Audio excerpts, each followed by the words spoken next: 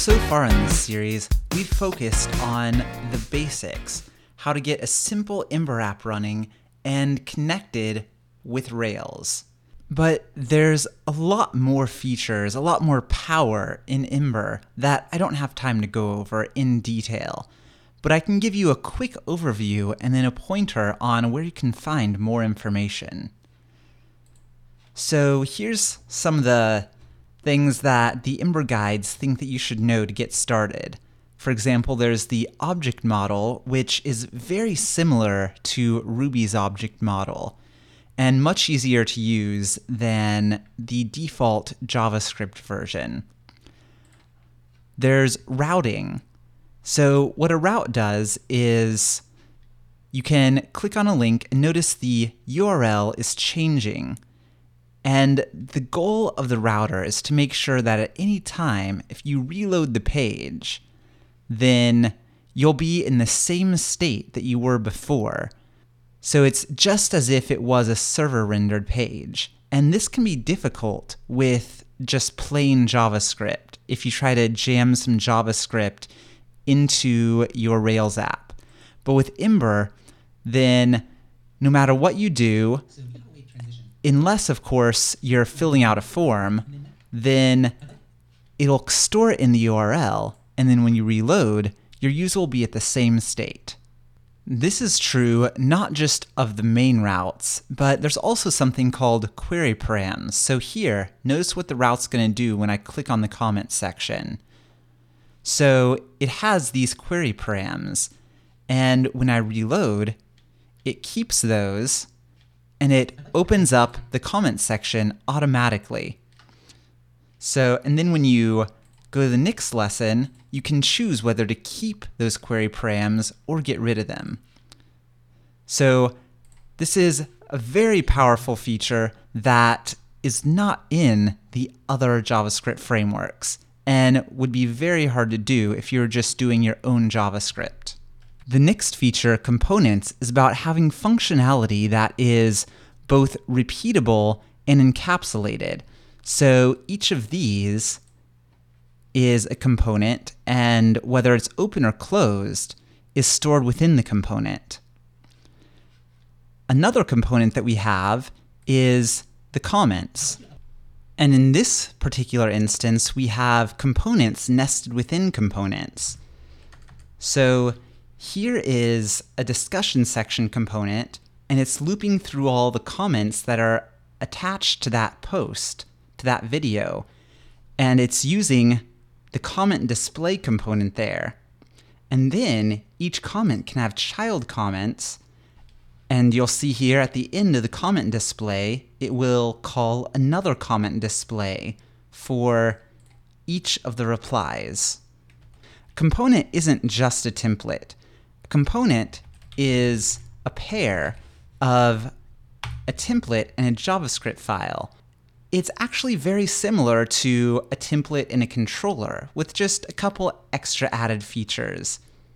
And of course, the fact that a controller is within a specific route where there's a component is done anywhere you want, as many times as you want, within another handlebars template.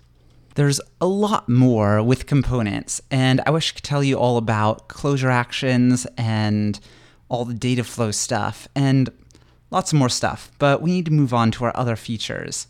One of which is handlebars helpers. So we've seen some basics before with the if helper and the each helper, but we have helpers such as add and concat.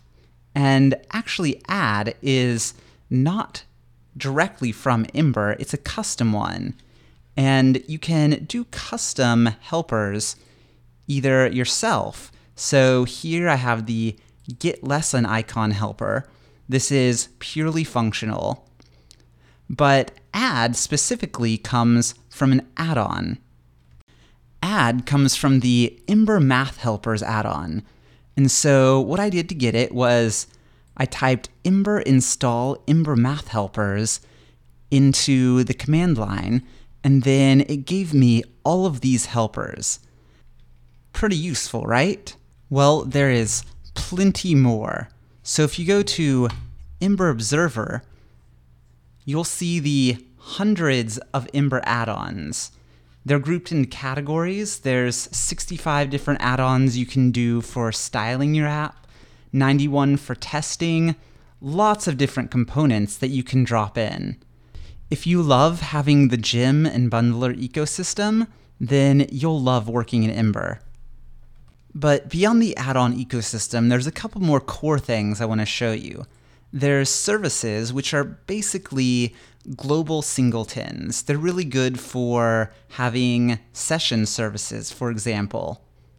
And these services can also be included in add-ons. So Tori is an add-on that helps you connect with places like GitHub with OAuth 2.